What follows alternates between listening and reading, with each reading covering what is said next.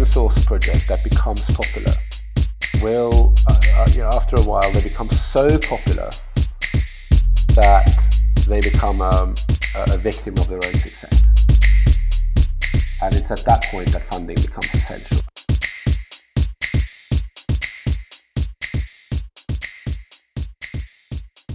Hello and welcome to the Cucumber Podcast. Today we have Aslak Hellesøy, creative Cucumber, and one of my colleagues, and another of my colleagues, Dermot Caniff, who works with Smart Bear out of the Galway office. And the topic of the conversation are the financial risks of open source software. Now, this is a really important topic. It was brought up on a discussion on the Cucumber Slack a while ago, and I think Aslak, it'd be really good if you could give us some context to where you see the risks or why we're here talking about risks of the financial risk of open source software.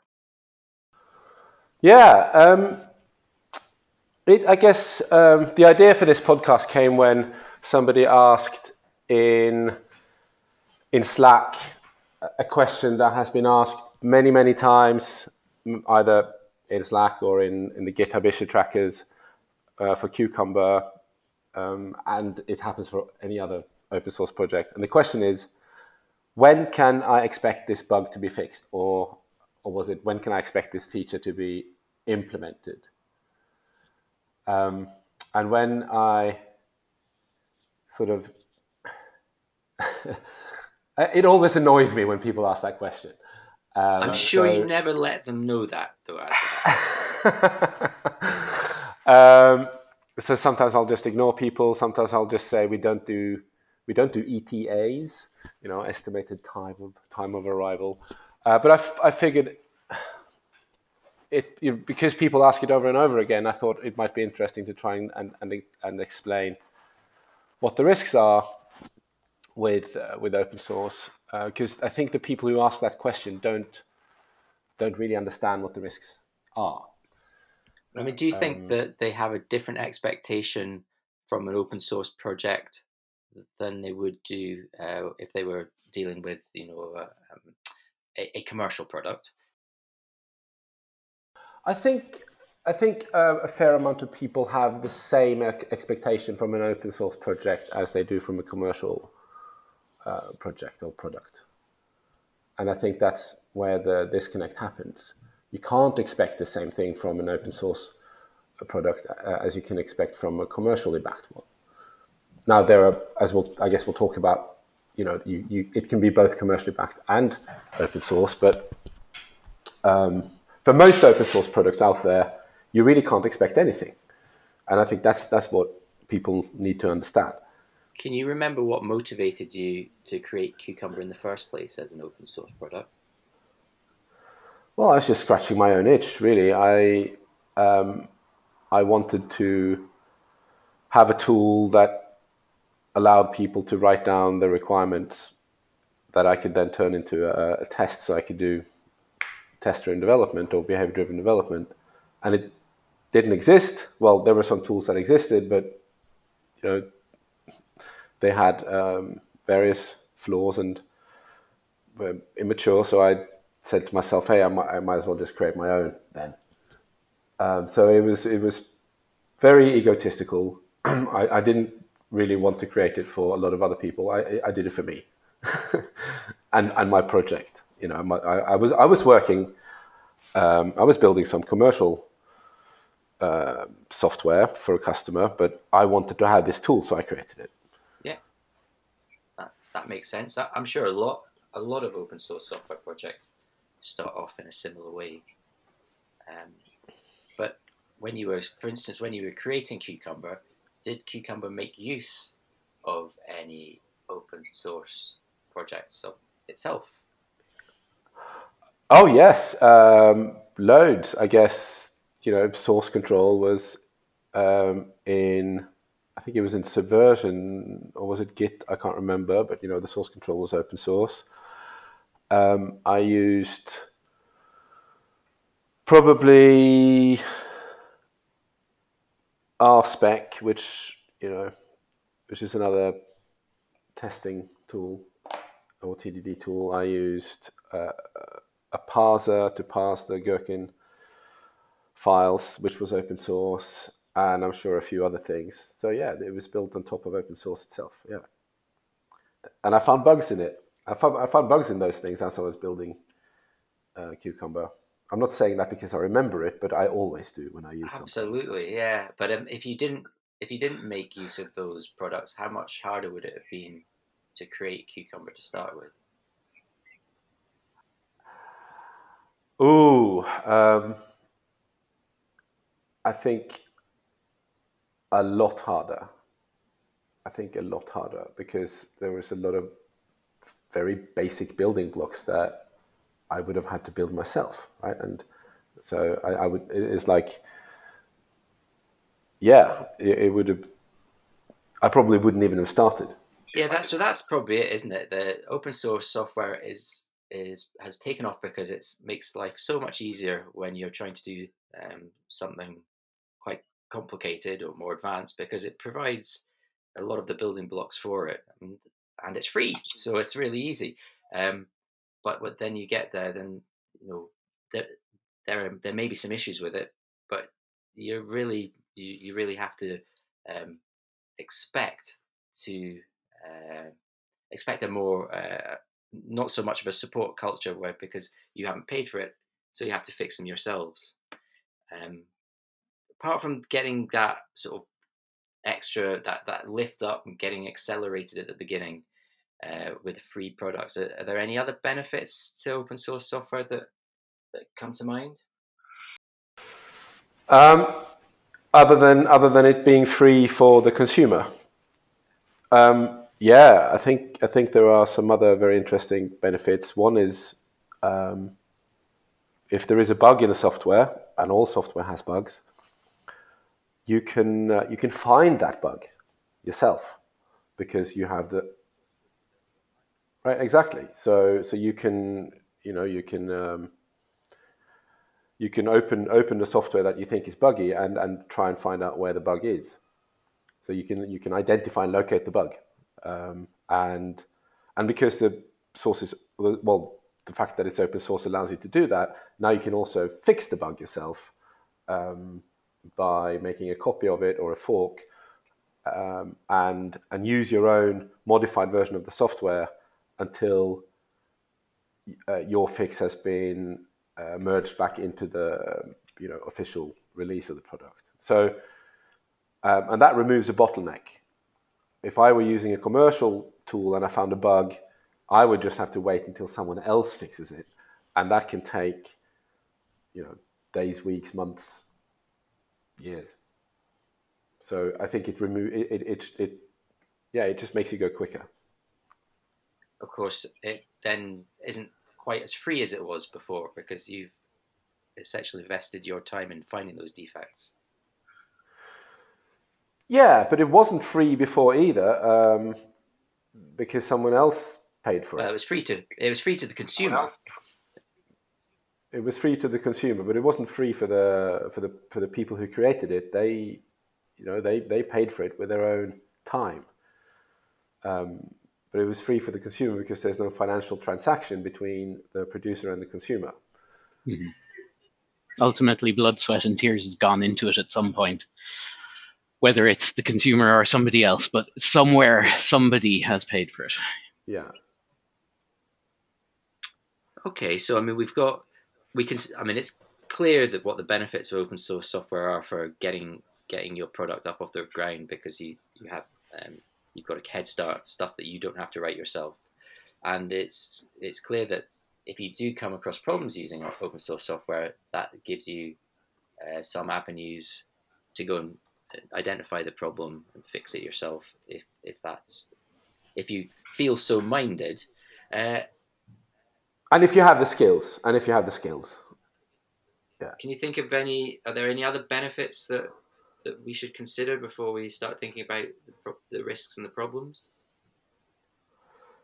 Well, I guess when something's open source, as we mentioned, it lowers the barrier for loads and loads of people to start using it, and that also generates a lot of discussions that usually happen in the open.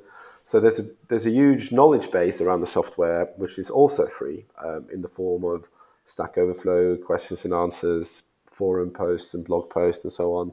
So another benefit is that it can become easier to learn just because of the open knowledge sharing.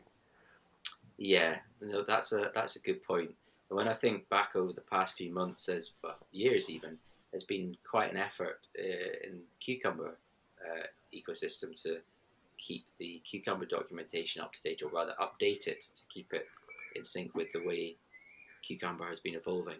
That itself has been a fairly major effort from the community. Yeah, and I think there's a point in the life of a successful open source project where the effort that goes into keeping documentation up to date surpasses the effort going into creating the software itself. Okay, that's an interesting thought. Let's hold that thought.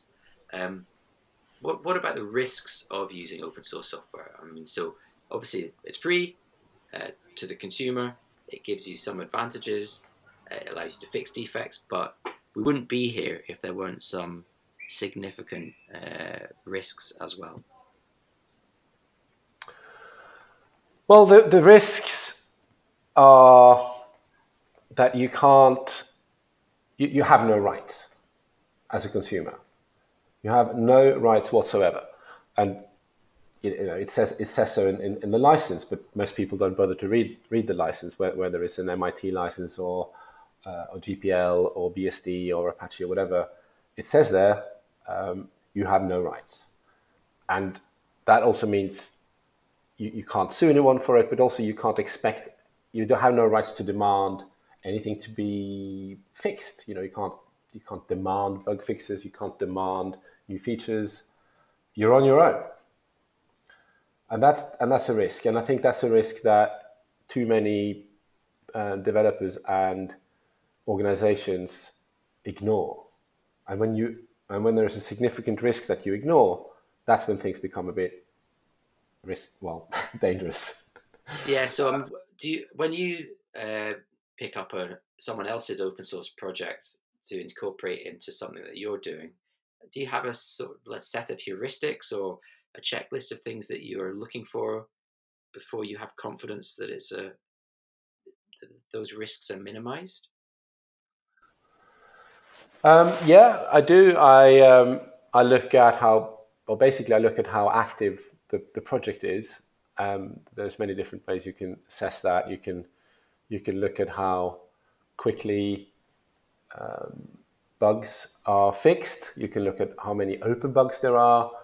You can look at how many different people are contributing to the code base on a regular basis. You can look at the download numbers. You can look at things like Google Trends. But it boils down to how active is the project. It's a bit like the advice that your financial advisor is supposed to give you, that just because the stock is performing well today, it doesn't mean it'll be performing well tomorrow. Yeah, exactly. And I think that happens quite often to open source projects. They will be performing, you pick it because you think it performs well now, but then you kind of need to keep an eye on it because now you've made an investment now. The investment that you've made is that you're building your own software on top of it. But if that underlying asset, I love using all these finance metaphors, depreciates, then your own investment is at risk. So another thing that I look at is when I decide whether or not to depend on an open source project is if this project stops being active, is it something that I think I could start maintaining myself? And I don't mean maintain for everyone else out there, but fix my own bugs. If the community around it dies, will I be able to fix the bugs that I'm likely to encounter? And to assess that, I need to look, what language is it written in? Is it a language that I even know? Is the code, is the code quality good? Does it have tests? That kind of stuff. And if I find that it's a language I don't know, or if it doesn't have any tests, that's a big red flag for me, because that means it's going to be very, very difficult for me to maintain this if the community disappears. Yeah, so I mean, I'm thinking of an example from Cucumber for Java. There was a library that we were using. Was it called Xstream? Yeah, Extreme. Yeah, So that just kind of stopped being maintained, didn't it? yeah, it did, because I know the author at the library really well, Joe Walls. Yeah, he just lost interest and stopped maintaining it, and that was something that had high code quality, and it was written in a language that I knew, but and I think I can't remember exactly. Well, we could have gone in and started to maintain that ourselves, but we made a different choice. We decided to replace it with something else. And that's, I guess, a thought process that everyone needs to be aware of if they started to use open source software. I mean, I guess at the other end of having everybody, all the developers of a piece of software disappear, there's the opposite, where they're so active on it and they keep on making changes and doing major releases and breaking changes, that keeping up to keeping your piece of software up to date with the latest release of this open source framework can be a challenge. Yeah, definitely. If they are moving faster than you are, that can be a problem. I think one thing that's important when you depend on other libraries, and I guess all software does, unless it's very special kind of software, is to regularly upgrade to the latest version of anything that you're depending on. And by regularly, I mean, once a week, once a month, but not let it take longer than that, because if you just stay at the version you're on and don't upgrade regularly, the cost of upgrading to the latest versions is going to be, it's going to grow exponentially, and it might become so costly to upgrade that you stop doing it. But now you're stuck on a version that is no longer maintained, even if it is a popular open source project, because open source projects, they tend to only really maintain the latest version and they don't really care about the old ones. Yeah, so that's a really interesting area, isn't it?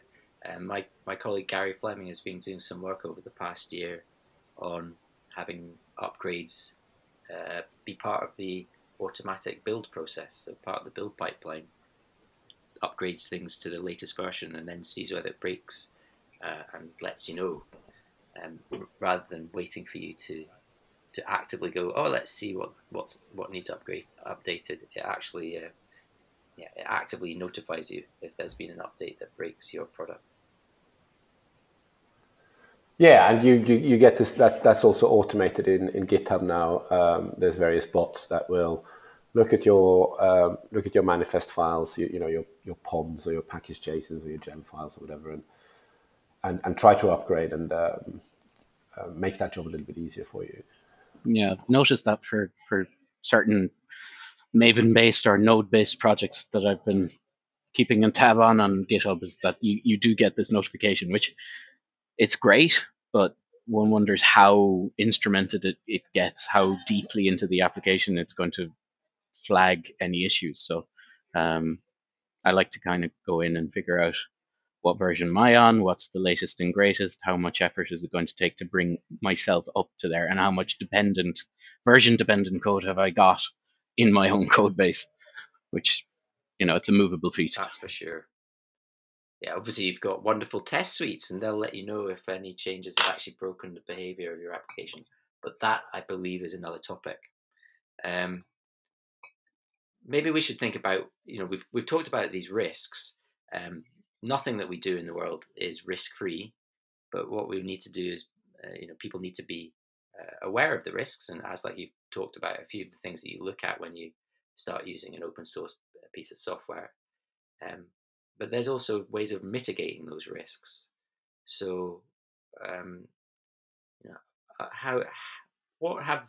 can you think of any examples of what open source projects have offered to try and mitigate the risks that there are for people using them? So I'm thinking about, are there open source projects that provide support contracts, for instance, or that provide consultancy or training and helping you fix things? Yeah, so the underlying, before I answer the question, I just want to briefly mention what the underlying problem is. Most open source software out there is created by people in their spare time who just have an itch to scratch. And then it turns out that many people had the same itch, and the project or the product becomes very popular and attracts a lot of users. And when you have a lot of users, they ask for a lot of new features and they find a lot of bugs and so on. And all of a sudden, the group of people, or maybe the individual who created the software, finds themselves overwhelmed because what started out as a little hobby thing that they could spend an hour or two in the evenings to do now has become a huge time sink that nobody pays for. And so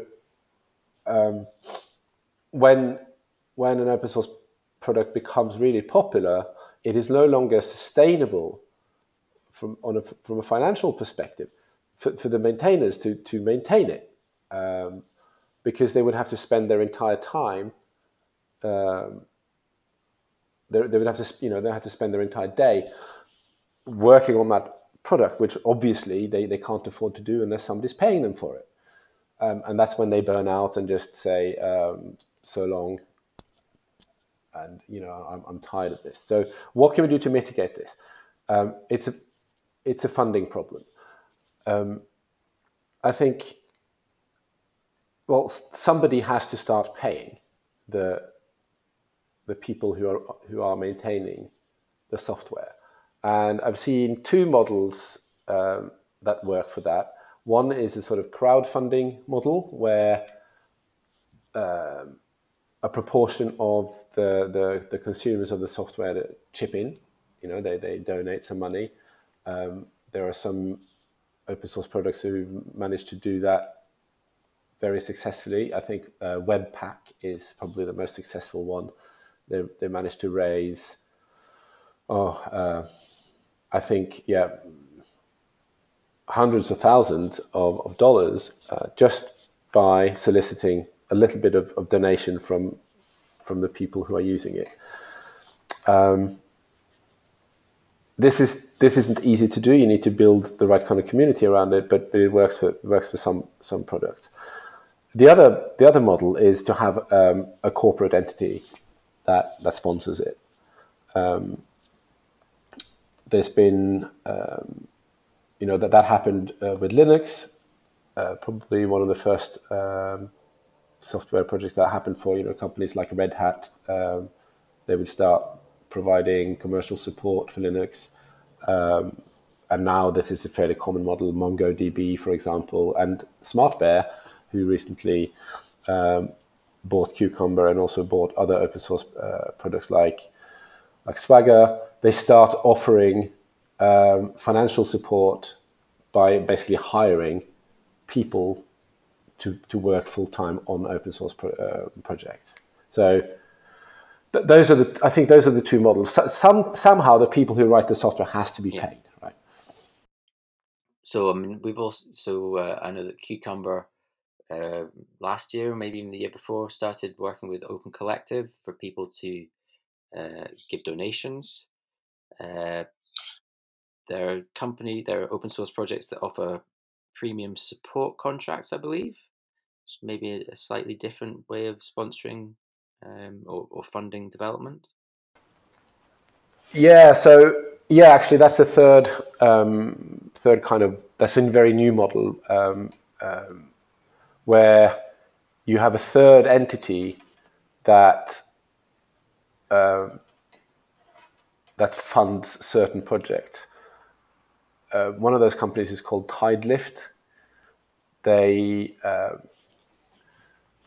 what they're selling to the consumers is reduced risk.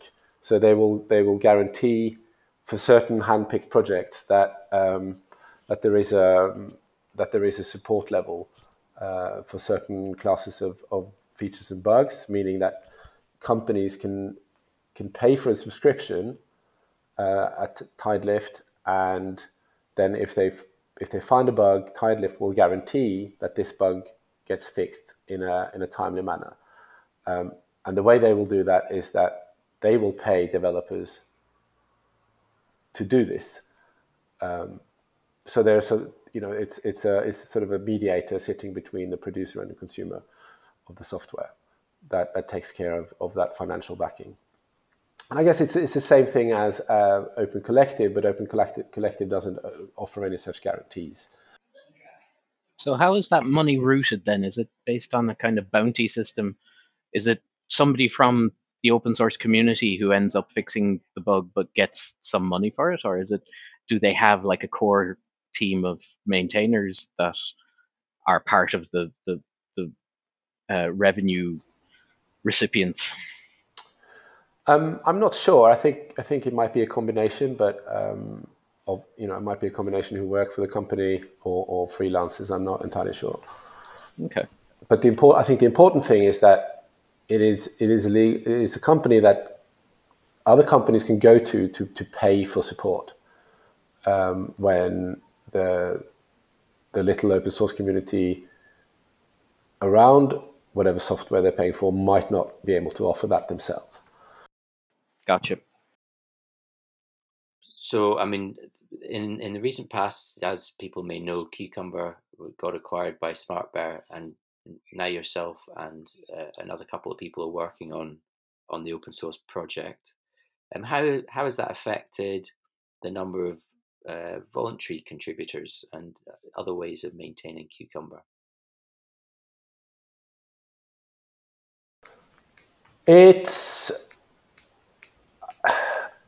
I don't have any numbers on it, but it feels like the amount of voluntary contributors has remained about the same, or perhaps gone up a bit.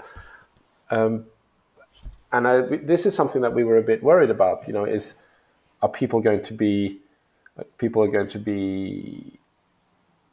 scared or annoyed now that there is a company paying for the development and the maintenance of Cucumber? Well, it turns out no, because I work full time on Cucumber now, and that's the first time in my life that I've been able to do that, which means that I can be much more responsive to the developer community as well as the user community. So I can offer better service. I can build a better product now, and I think that makes it easier for part-time contributors to also be part of the project. So I think everybody wins with this kind of model. Consumers win, and the people who create the software, whether they are paid full time or just do it on a voluntary basis, it becomes easier for everyone.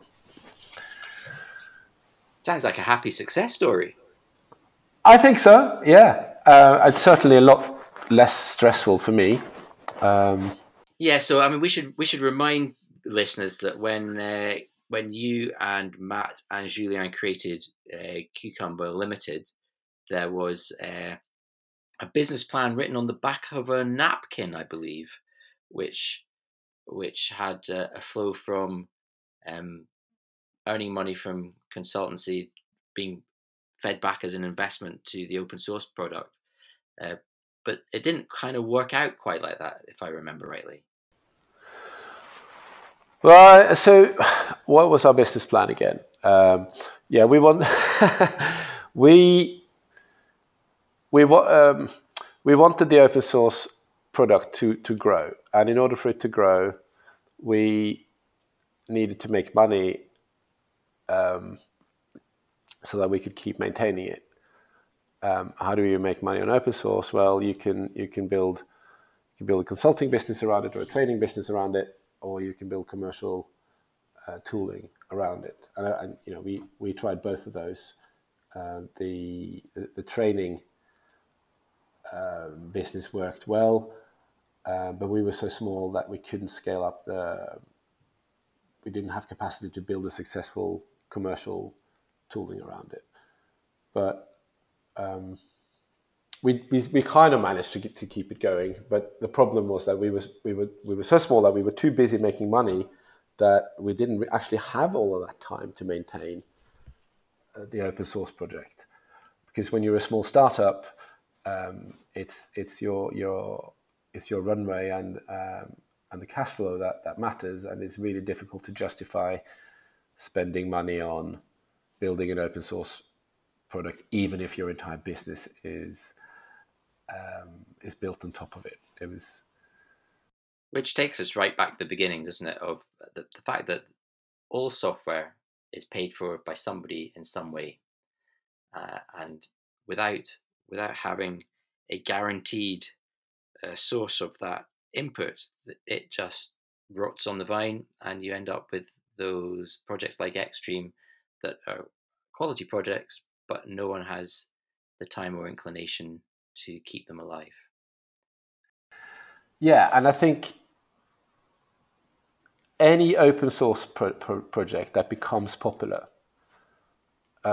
will, after a while, they become so popular that they become a victim of their own success. And it's at that point that funding becomes essential. Most little open source projects don't have this problem. They are small. They have a small user base. Most of the people who use it are able to fix their little bugs. It's a happy little community. But once things grow out of proportion a bit, and you've got hundreds of thousands of users, only a small fraction of those people are going to give back to the community by maintaining.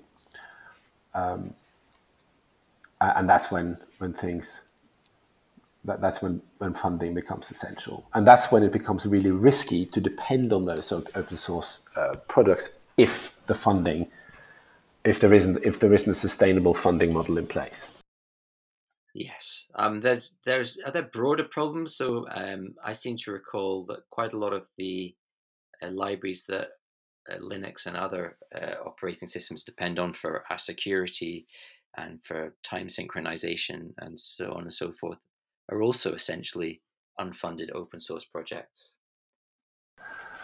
To be honest, I don't really know much about how the Linux kernel is developed and how it's funded. I mean, you sound like you know more about it yourself, Seb. Yeah, they have exactly the same problems, which is that there are some really critical libraries at the core that are used by millions of consumers and organizations, and there's a very weak funding model. Sometimes critical libraries are maintained by a single person who eventually we all grow old and die, and we have other priorities. So I think it's a broader thing than just commercial, just the Cucumber style libraries that sit on top of operating systems that we use for everyday work. Even the underlying infrastructure is susceptible to these problems, which is kind of concerning. I think one of the interesting things I'd like to ask, we're getting close to time, but since we launched Open Collective, you started collecting donations. What would you say the typical organization was that donated to Open Collective for the Cucumber? Is it your banks and your insurance companies, or is it your smaller startups and your individuals that are just interested in supporting the project? There are a couple of companies donating significant significantly more money to the Cucumber Open Collective than others. One of them is the Principal Financial Group, which have contributed $4,000 in the past year, which is amazing. Thanks, Principal Financial Group. And another one is Code First, which have contributed $2,000. And it would be amazing if more companies could donate, perhaps not as much, but a few hundred. That would make a huge change. And it doesn't go to SmartBear, doesn't go to me. This money, all of this money, goes to our community out there who isn't normally paid to contribute to Cucumber. So it would just help increase the general health of the project in terms of bug fixes, documentation, whatever. But yeah, it's surprising that, it isn't surprising, but it's kind of disappointing that there isn't more companies paying, because it would reduce their risk, it would reduce their exposure. Aslak, thank you very much for talking to us about this. It's been really interesting. And yeah, if anyone that's listening has got ideas about how to improve the funding stream for open source projects in general, I think that would be a great thing to have a discussion about, because it's clearly going to be it's been a problem, and it continues to be a problem. Aslak, thank you. Dermot, thank you for joining us. This podcast will be posted in all the usual places, which will probably be exactly where you got it from. Thank you and goodbye. Thanks, Ed. Thanks, Dermot.